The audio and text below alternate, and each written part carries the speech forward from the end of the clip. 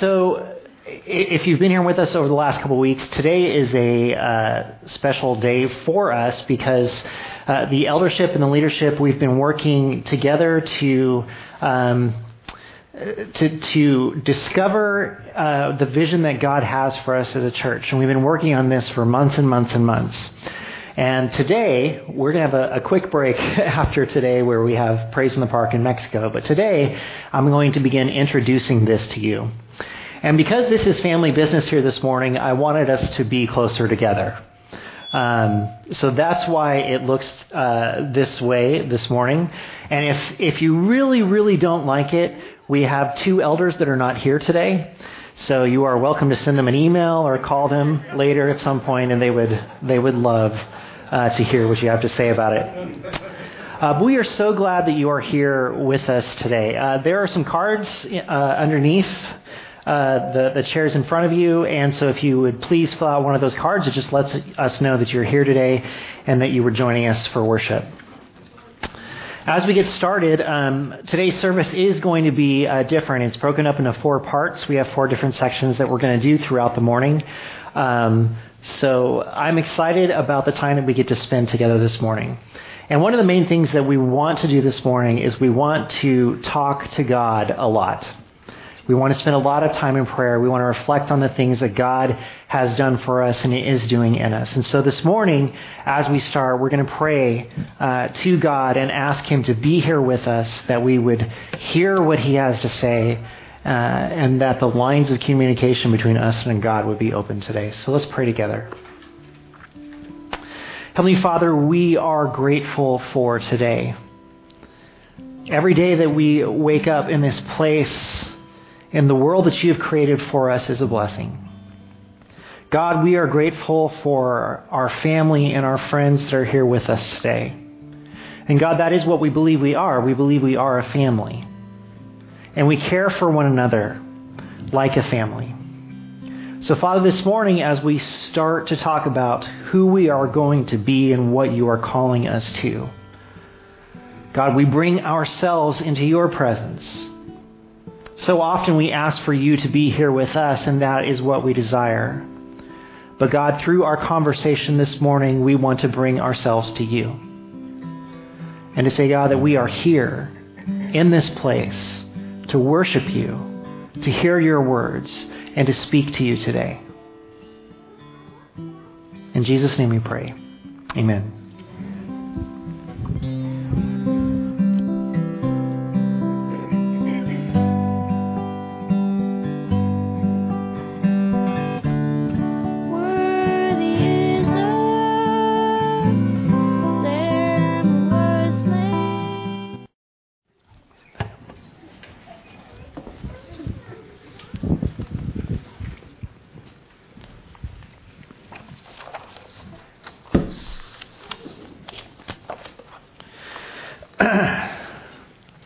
So as I said earlier, this is a special time for us as a church family.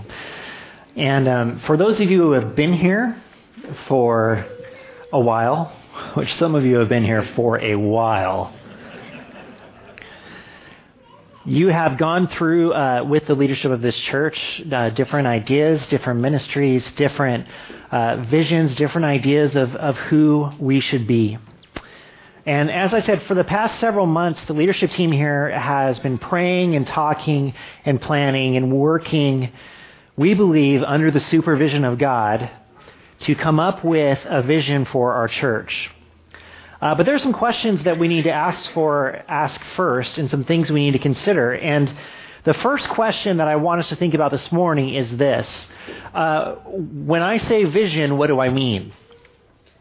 Because that's an important question to make sure that we're all speaking the same language. So here's what I mean. When I say vision, I mean who we are going to be, why we are going to do the things that we do, and how are we going to do them.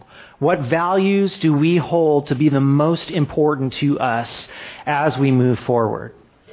Now, looking at these things here, you're probably noticing that there is a word missing.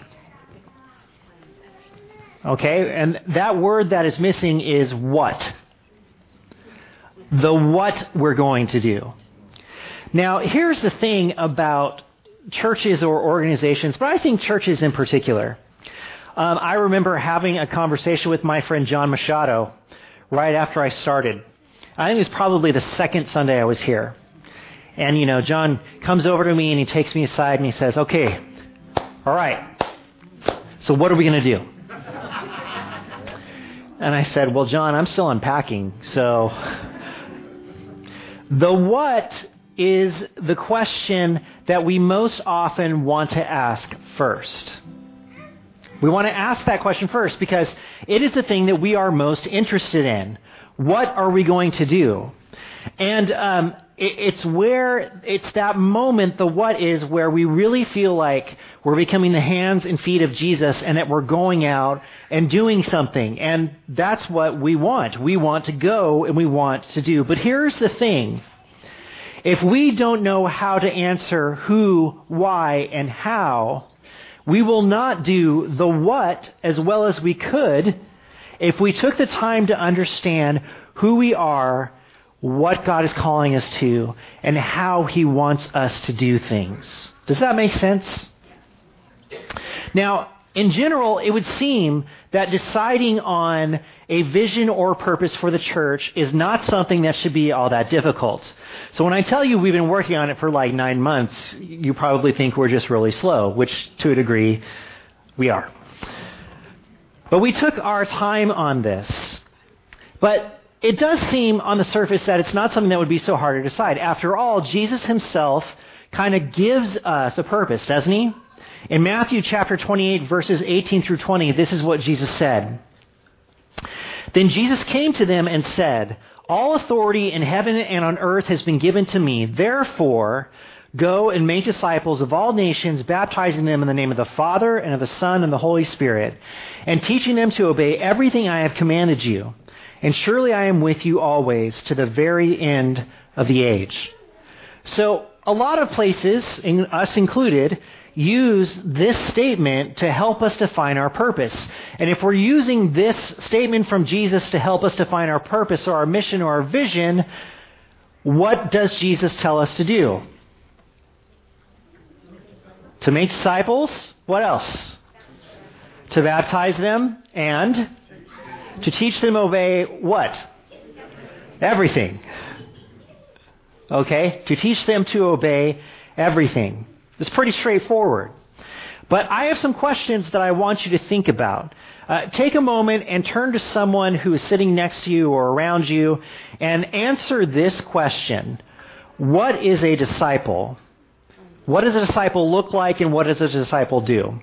What is it? What do they look like? What do they do? Turn to someone. Talk about that really quickly.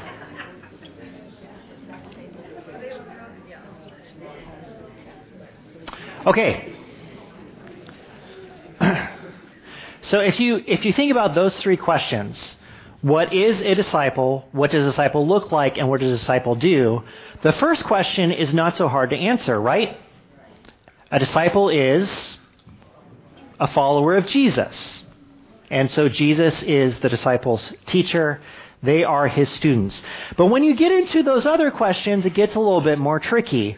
What does a disciple look like and what does a disciple do? We have a general understanding of how to answer those questions, but the specific definition can be a little bit more difficult. I mean, keep in mind, church, that virtually every letter in the New Testament is about what a disciple looks like and what a disciple does. So the answer can be complex, right? There is a lot to say about it.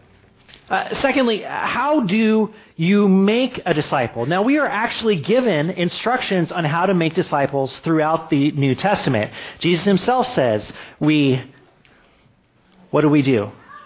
We make disciples, we baptize them, and we teach them everything about God. I think when you think about that statement for a moment, we're going to teach them everything about God.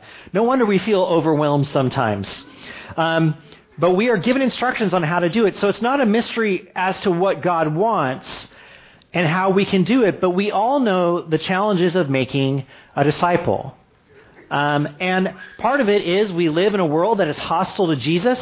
And so sometimes the people that we talk to are not going to be receptive to who Jesus is and what Jesus wants for them. But then we also bring all of our own baggage into it, right? If we believe that we have to teach someone everything about God, then what do we believe we have to do first?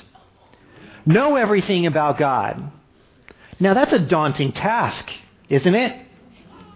And the one phrase that we are afraid to say when it comes to teaching people about Jesus is these three words: I don't know. Right? We're afraid of those words. And lastly, who are we supposed to turn into a disciple? Who is supposed to become a disciple? Everyone. The entire world. The people you see at the grocery store, the gas station, wherever you are, all of those people are to become disciples of Jesus. Which leads us back to the challenging question: how do we make disciples? Well, what is my point? My point is this: a general vision for a church is easy to come by, but the specific vision, who you are, how you're going to do things, takes more time. Now, hopefully I haven't confused you with this as much as helping you to understand a few things. Number one, a church needs to have a vision that is formed by God. Number two, a church needs to understand who God wants them to be specifically.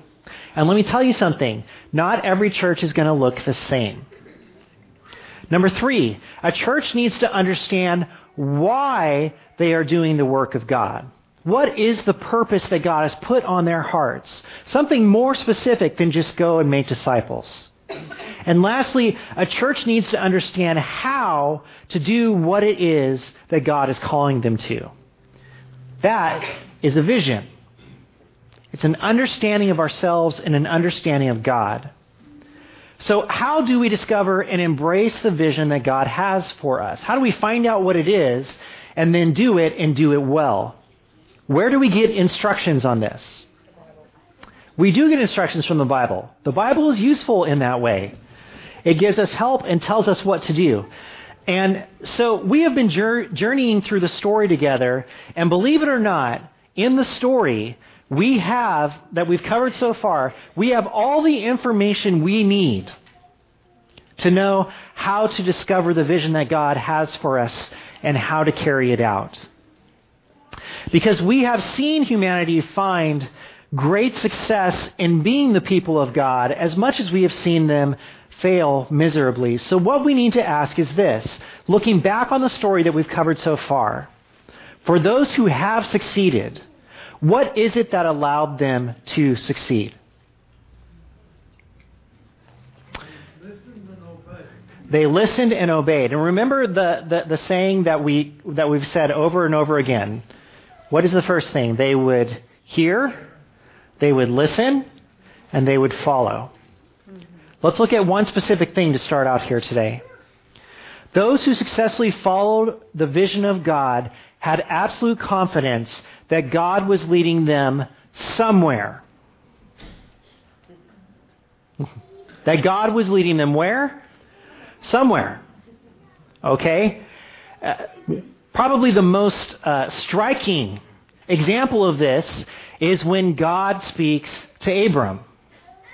In Genesis chapter 12, God calls Abram, and this is the call that God puts before him. The Lord said to Abram, "Go from your country, your people, and your father's household to the land I will show you. I will make you into a great nation, and I will bless you. I will make your name great, and you will be a blessing. I will bless those who bless you, and whoever curses you, I will curse. And all peoples on earth will be blessed through you." Have you noticed there's a reoccurring word? Which means what? These things are all going to happen when?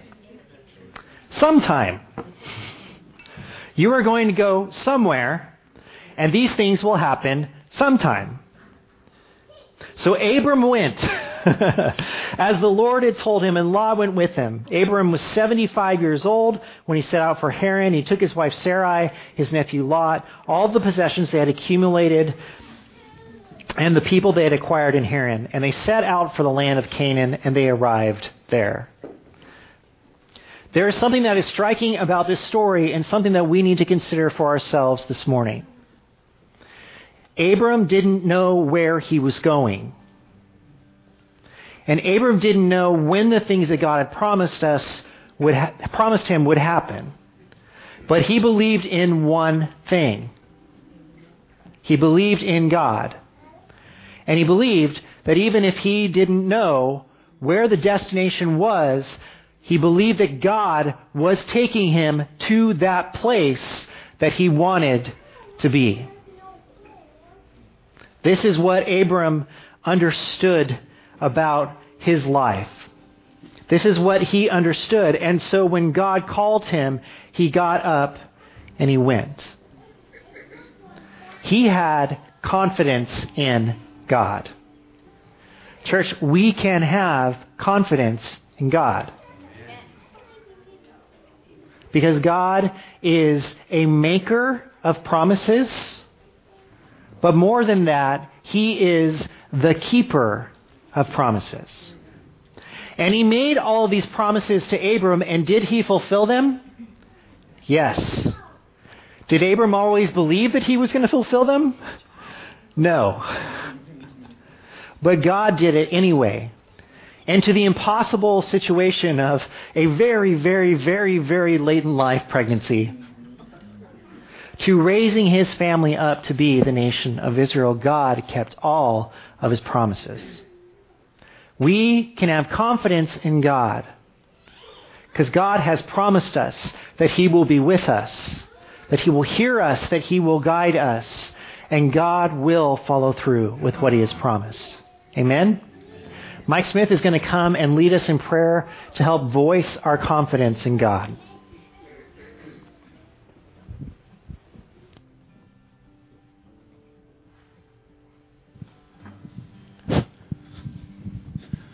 Okay, let's pray. Father, we're grateful that we're here together this morning. And Lord, we're listening to a lesson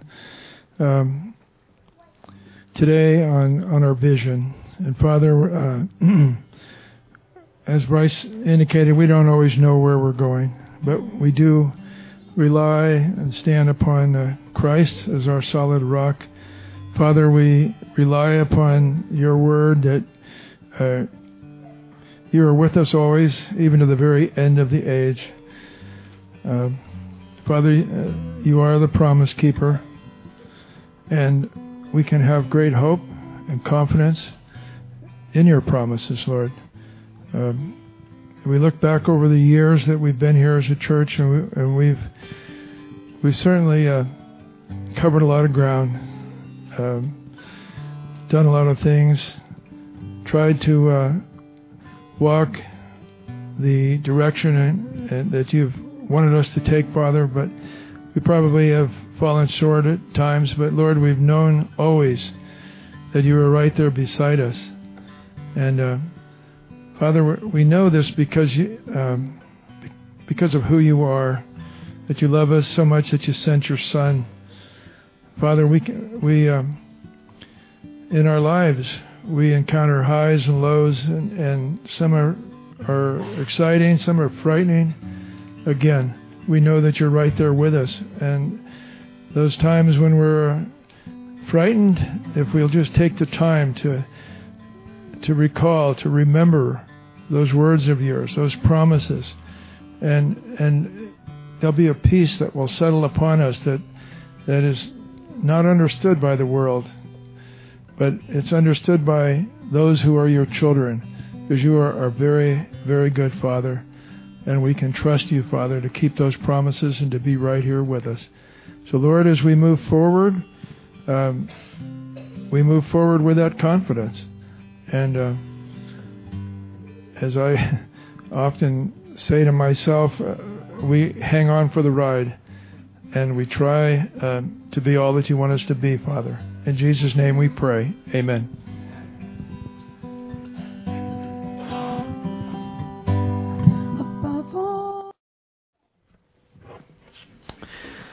So first we see that the people who were able to catch onto and follow the vision of God primarily had confidence in God. They believed in who he was. They believed that he would do what he said he would do. They believed that he would take them somewhere and he would bless them at some time, which is a pretty remarkable thing. But it also is a little scary, isn't it? Because after all, how do you just go? If God has a plan for you, how do you know where it is you're supposed to go? Because God doesn't want us to just wander, right? Well, maybe sometimes he does. But God does have a vision for us. And so those who were successful in not only finding but following the vision of God, they asked God constantly for guidance so that they could stay on the right track. They stayed connected to him. We see this often from the conversations that Moses and Abraham had with God to the way that David spoke to God at all times. But this point is especially poignant in the story of Nehemiah. I challenged you after we studied Nehemiah a couple weeks ago to go back and look at it, because Nehemiah is telling the story in the first person. And what is remarkable about the story is that Nehemiah speaks to God so very much that there is virtually no way that Nehemiah can lose his way. He's talking to God so much that there is virtually no way he can lose his way in following the vision of God. And God did put a vision on his heart. God did give him something that he wanted him to do. He wanted Nehemiah to rebuild the wall around the city of Jerusalem. Because as long as Jerusalem didn't have the city walls, the city was in jeopardy. Their enemies could come in at any time they wanted and ransack the city. And so Nehemiah was at home, and some friends come back, and this is what he hears. In the month of Kislev in the 20th year, when I was in the citadel of Susa, Hanani, one of my brothers, came from Judah with some other men, and I questioned them about the Jewish remnant that had survived the exile and also about Jerusalem. They said to me, "Those who survived the exile and are back in the province are in great trouble and disgrace. The wall of Jerusalem is broken down, and its gates have been burned with fire." When I heard these things, I sat down and wept. For some days I mourned and fasted and prayed before the God of heaven. Then I said, "Lord, the God of heaven, the great and awesome God who keeps his covenant of love with those who love him and keep his commandments. Let your ear be attentive and your eyes open to hear the prayer your servant is praying before you day and night for your servants, the people of Israel. I confess the sins we Israelites, including myself and my father's family, have committed against you. We have acted very wickedly towards you. We have not obeyed the commands, decrees, and laws you gave your servant Moses. Remember the instruction you gave your servant Moses, saying, if you are unfaithful, I will scatter you among the nations. But if you return to me and obey my commands, then even if your exiled people are at the farthest horizon, I will gather them from there and bring them to the place I have chosen as a dwelling for my name. They are your servants and your people, whom you redeemed by your great strength and your mighty hand. Lord, let your ear be attentive to the prayer of this your servant, and to the prayer of your servants who delight in revering your name. Give your servant success today by granting him favor in the presence of this man." There's a couple of fascinating things I want us to think about this morning in this particular point. Nehemiah stayed connected. But how did that happen? The first thing that happened is that his heart was broken by what God wanted him to do. He hears what's going on back in Jerusalem. He hears the city is no longer intact. He hears that his people are in danger at all times. And what is the first thing he does? He breaks down and cries. But then what does he do? He prays and fasts for days. And what does God put on his heart? You need to go back and you need to build this wall. Now, Nehemiah is in no way qualified to build a wall around an entire city, nor is he qualified to help defend his people against everyone who wants to come in and take them. But he goes anyway because this is what God has put on his heart. And when you read through the story of Nehemiah, he does this remarkable thing.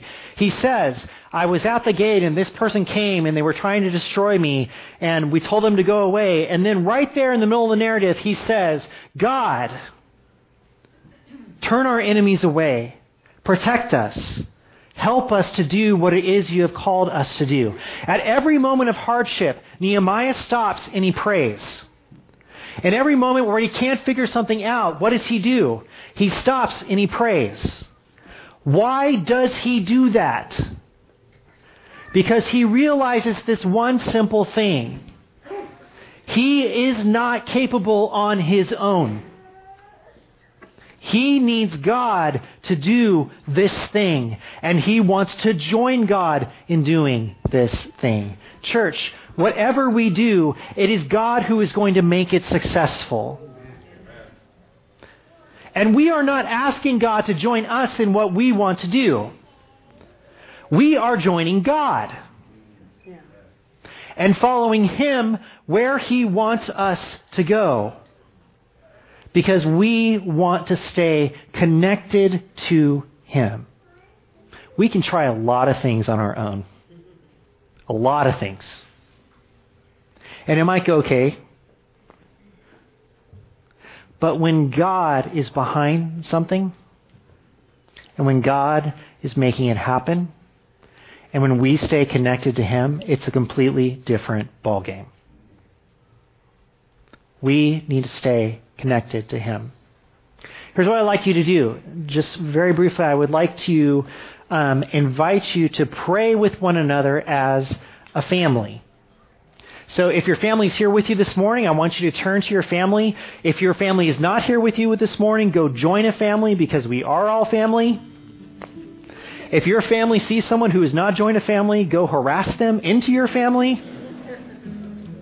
But I want us to take just a couple of moments this morning, pray together as a family, and ask God, will you keep us connected to you? Do that now. All right, if you're standing, you can be seated. If you're seated, just stay seated. It's time to dismiss our kids to our children's classes. So we have a nursery for birth to 2 years old, a 3-year-old to TK class, and children's church upstairs for K through 6. All right. We had a lot of kids up here this morning. It's kind of cool.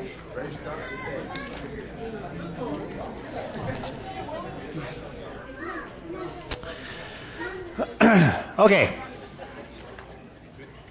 So, we've been asking the question, how do you find the vision that God has for you, and then how do you follow the vision that God has for you?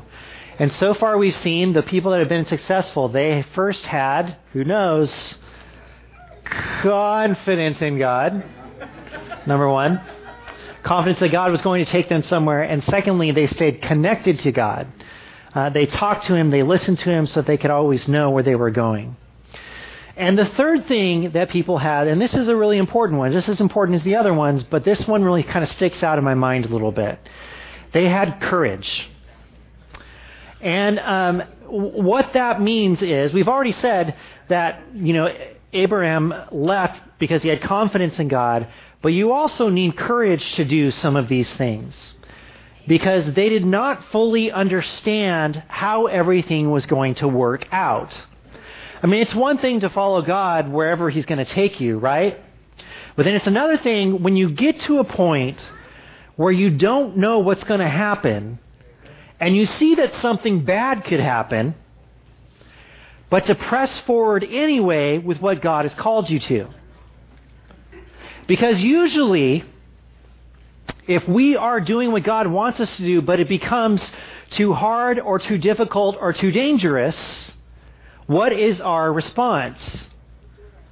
Well, God must not want me to do this. If it is too hard or difficult or dangerous, but that couldn't be farther from the truth. The other problem is that we do, as Vera just said, we like to be in charge of things. We like to be in control. We want to know that something is going to be successful before we do it. And we want to control everything that happens to make sure that it goes the way that we want it to go. But this church is not the story of faith that we see throughout the big story. We constantly see people receiving a vision from God with only the basic details. And in spite of this, God still calls them to get up and go. So as we said, Abraham picked up his things and left. Esther had to go before the king, even though she knew she might die. But one of the most striking examples that we've looked at comes from the book of Daniel, chapter 3. They were in exile, living in the court of King Nebuchadnezzar. And this is the situation. At this time, astrologers came forward and denounced the Jews. They said to King Nebuchadnezzar, "May the king live forever. Your majesty has issued a decree that everyone who hears the sound of the horn, flute, zither, lyre, harp, pipe, and all kinds of music must fall down and worship the image of gold that they had made for Nebuchadnezzar, and that whoever does not fall down and worship will be thrown into a blazing furnace. But there are some Jews whom you have set over the affairs of the province of Babylon, Shadrach, Meshach, and Abednego, who pay no attention to you, your majesty. They neither serve your gods nor worship the image of gold you have set up." Now here's what's interesting. These guys here in exile, they had decided a long time ago that even though they were in exile, God was still calling them to live as his people in that place. So they did not worship Nebuchadnezzar. They did not worship those gods. They worshiped their God. Furious with rage, Nebuchadnezzar summoned Shadrach, Meshach, and Abednego. So these men were brought before the king, and Nebuchadnezzar said to them, "Is it true, Shadrach, Meshach, and Abednego, that you do not serve my gods or worship the image of gold I have set up? Now when you hear the sound of the horn, flute, zither, lyre, harp, pipe, and all kinds of music, if you are ready to fall down and worship the image I made, very good. But if you do not worship it, you will be thrown immediately into a blazing furnace. Then what God will be able to rescue you from my hand?" This is remarkable what they're about to say. Okay? It really is. Shadrach, Meshach, and Abednego replied to him, "King Nebuchadnezzar, we do not need to defend ourselves before you in this matter. If we are thrown into the blazing furnace, the God we serve is able to deliver us from it, and he will deliver us from your majesty's hand. But even if he does not, we want you to know, your majesty, that we will not serve your gods or worship the image of gold you have set up." Then Nebuchadnezzar was furious with Shadrach, Meshach, and Abednego, and his attitude toward them changed. He ordered the furnace heated 7 times hotter than usual, and commanded some of the strongest soldiers in the army to tie up Shadrach, Meshach, and Abednego and throw them into the blazing furnace. I have to be honest with you, I don't know if I've ever noticed their statement before. And I think just from memory, I've always read it as, God will deliver us. But that's not what they say. They say, God is able to deliver us. And they even say that God will deliver us. But even if he doesn't save us from the fire, we are not going to worship your gods. You know what that is? It's confidence in God, but it is also courage. So very much courage. To see the wheels falling off, but to know that what they're doing is what God has called them to do. Church, we have to recognize that if we are doing what God wants us to do, then we are going to face opposition. We are going to face opposition from the evil one. We are going to face opposition from those around us who do not want us to do the work of God. There is going to be trouble. And Satan will do everything he possibly can to discourage us and to get us to stop. But that's how you know you're doing something right. If Satan is trying to stop you from doing the work of God. These men did not know if God was going to save them or not, but they promised that they would stay true to him, and they did. Those who were most successful in carrying out God's vision for them were willing to step out into the unknown, with the only certainty being that God was calling them and that God would be with them. But they had to understand something about themselves first. God has a vision for me, and I'm going to go whether I understand it or not. And they went into the furnace. And Nebuchadnezzar looks into the furnace. And what does he see? Not 3 people, 4. And he's confused. Because you may not be aware of this, but when bodies burn in a 7 times hot furnace, they kind of go away. So they should have been gone at that point. But instead, they see 4. And they pull them out. And Nebuchadnezzar recognizes, your God has delivered you. Here's something to consider. God would have never had the opportunity to deliver them and to have an effect on the heart of the Babylonian king if they didn't have the courage to be who God was calling them to be. Because on the other side of the difficulty, what was there? Deliverance. And that deliverance was a testimony to everyone as to who God is. We're going to take a moment of just quiet. I'd like for you to think of a time in your life where you followed God without knowing. I'd like for you to think of a time where maybe you didn't follow because of what you didn't know. And I want you to pray that God would give you the wisdom to recognize what He is calling you and us to, and the courage to follow Him.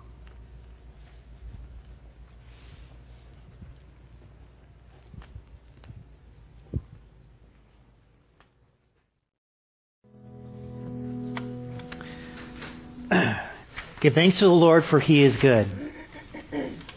His love endures forever.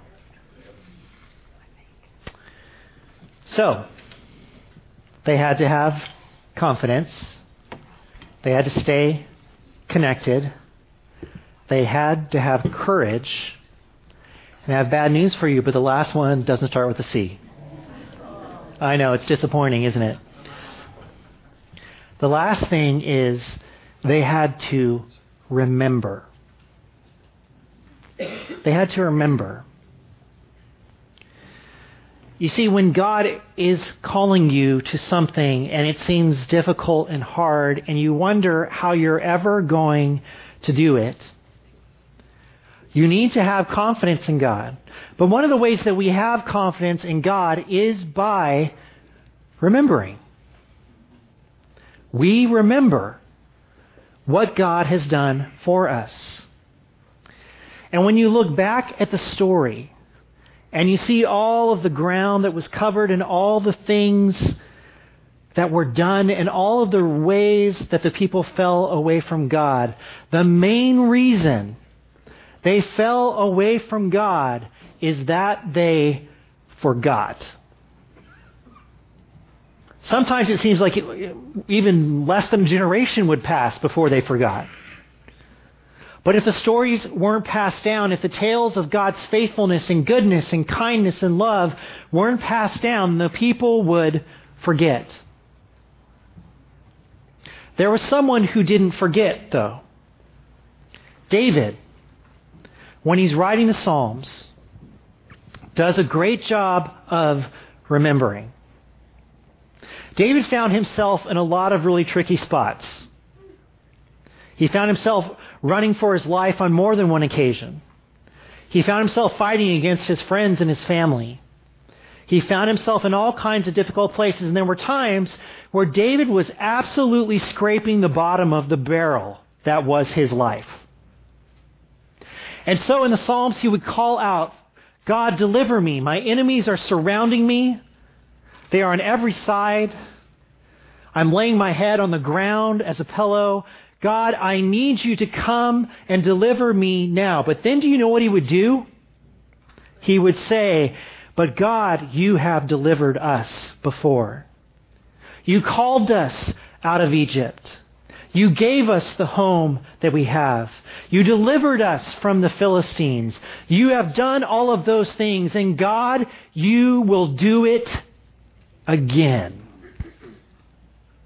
You will do it again. There are two dangers we fall into in this particular area. The first one is that we don't recognize all the time what God is actually doing for us in our lives. If you think about it, every good and perfect gift comes from God, which means that every good thing that happens to you every day comes from whom? God. It is a gift to you from God, which means that God is acting in our lives all the time. And maybe He's not moving mountains or parting the sea, but He is still moving and acting all the time. And church, we could spend our lives praising Him for that and recognizing what it is that He's doing. What are we going to do in heaven when this is all over? Sing about it for eternity. We're going to sing about it for eternity. Which makes me think, hey, there's plenty to say about this. That God is doing something for us and in us. But we have to recognize it. And secondly, we have to look back. We have to look back on what God has done. And we have to recognize God for what He is doing and what He has been and how He has blessed us. You know, sometimes in churches, particularly when you've been in one that has been through a lot of seasons, the temptation is to look back and say, I remember when we were this or when we were that. And I want us to capture this or that again. I want us to have a youth group that has 50 people, and I want us to have all these things. The remembering that we need to do is not that kind of remembering. Do you know why? Because we're remembering who? Us. We're remembering us. We need to remember God. I've asked two people to come and share this morning. If you guys would come on down.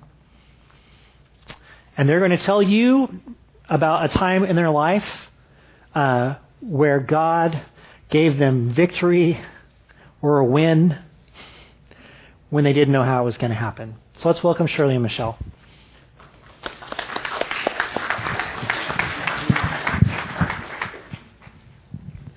All right, this thing is scary. So I just wanted to share with you, boy, I had like a gazillion things going through my head, but I chose one. You'll be glad. Anyhow, so I grew up going to church my whole life, and I loved being religious. I loved going to church. I loved singing. I loved all the things that we did. And I got to be in my 20s, and I was married at the time, and God put me in a place where I was seeing that my relationship with God wasn't the same as other people's. They would talk about God talking to them. They would talk about what they had learned themselves from the Scripture, and I saw the change in their lives, how they were acting on it. And I didn't have that. I had the church face. I knew all the right things to say, but I had stuff in my heart and my mind that I knew should not be there, and I didn't know what to do about it. And I'm volunteering at K-Love Radio, and one of the things I used to struggle with was fearfulness, which those of you know me, fear of the dark, fear of everything, fear of getting hurt, fear of being late and getting in trouble, just fearful. And I'm at the studio at night. For some reason, I was given the 10 p.m. to 1 a.m. shift, which 9 o'clock is my bedtime. So, God has a sense of humor. But anyhow, I am so fearful there. And one night, there's a red hardcover Bible in the studio, and I am just scared to death. The window's wide open. It's dark outside. And I won't even turn my back to that window. So I'm trying to pull carts off the shelf behind me so that I can plug them in. And you don't have dead air, so I can't run from the studio and just leave K-Love off the air. So anyhow, I opened the Bible, and I end up in Psalm chapter 3, verse 5. And David says, I laid down and slept because the Lord sustained me, and he would save me from all my enemies, loosely paraphrased. And I looked at that, and I read that, and I said, that's not me. I am fearful. How could David, being chased by his son and his enemies trying to kill him, how did he lay down and go to sleep? And I said, I want that relationship with you, God. I don't have that. And I had no idea where that statement would take me and that prayer to God would go. And I ended up meeting with, studying the Bible with a lady who went to a Church of Christ out of Boston, the International Churches of Christ. They came to be known. And for the first time, someone told me that I could live what the Scripture said, and that I was being religious and didn't have a relationship with God, even though I had gone to church my whole life. And instead of making me walk away angry, I was like, this is what's missing. I was missing relationship. And I had no idea where that would take me. And it was a long, long journey. But I am here today because God's Word speaks the truth. And when God tells you that you can be different and that things can change, even though it looks daunting and impossible, trust Him. And every day God asks me to trust Him, even when I don't know where He's taking me. And when I trust Him, I end up where He wants me to be.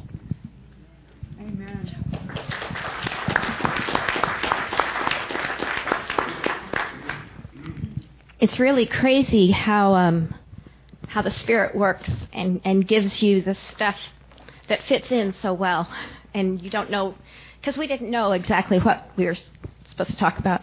But I'm reading a book by Philip Yancey called Disappearing Grace, and I recommend it to anybody. And a quote from it is, "At the heart of sin lies a lack of trust that God intends the best for us." When I was a teenager, I told my Bible class teacher that he was lucky since he wasn't a Christian in his teenage years. He could just have fun and not feel guilty about it. He tried to explain to me that that was a fallacy, that God wasn't trying to keep me from having fun. He was trying to keep me from getting hurt. When I chose my first husband, I was looking for someone to have fun with. I remember telling my sister that God didn't care who I married as long as I didn't break any laws. Being young is pretty crazy. I ended up getting hurt pretty badly, and so did my children. When I was ready to try again after many years of loneliness, I tried to listen to God's advice and prayed for a whole lot. I had to wait for His timing. I hear He has very good timing. He brought me Sterling.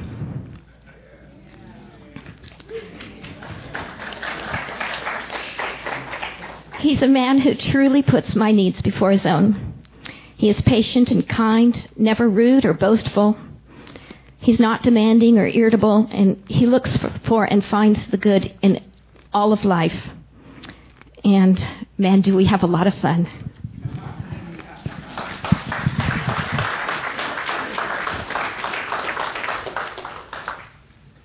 So there's a phrase I want you to keep in mind. It's a weird one, so you may need to write it down if you want. But the phrase is, ready? I forgot to remember. I forgot to remember. And what I would like to suggest that you do is you write that down on a card and you put it on your refrigerator, on your bathroom mirror, somewhere where you're going to see it, so that you will remember to remember. It is so easy for us to forget. And here's the amazing thing about where we are now. When we look back on our lives and the life of this church, and we see how good and faithful God has been, what's He have for us next? what does he have for us next? That is so beautiful. That God has plans for us. That God wants to grow his kingdom through us. That God is already preparing people to encounter us and actually like us. Or tolerate us. Let's pray.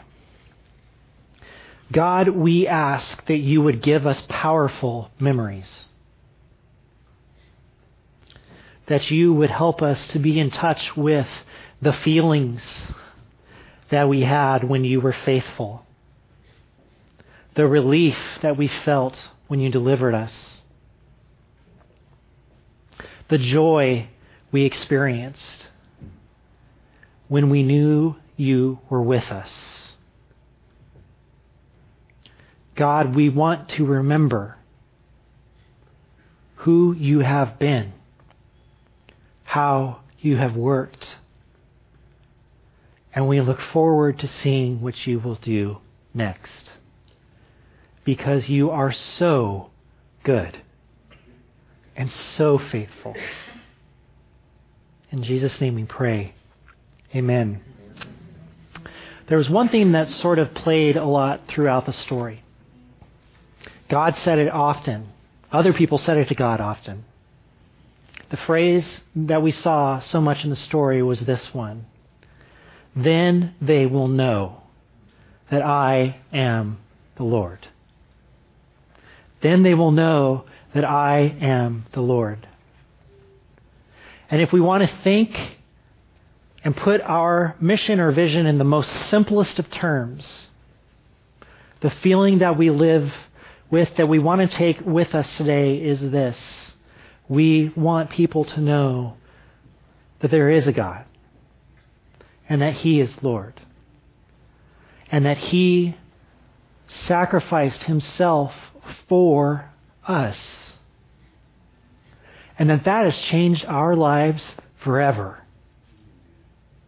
That God did such a thing for us. And church, when we remember what Jesus has done for us, what God has given for us, our hearts can't help but overflow, and our lives can't help but be different. As we take communion together this morning as a way to end our service today, I pray that you will remember what God has done for you. That you will find yourself in a place without expression where you are deep in the understanding of how much God loves you. How much God loves you. With all of your warts and flaws and blemishes, with all the wonderful things you do, God loves everything about you. And God has delivered you from sin and death. God has delivered you from sin and death. God has delivered you from sin and death. It no longer has any hold on you. It cannot stand against our God. It cannot stand.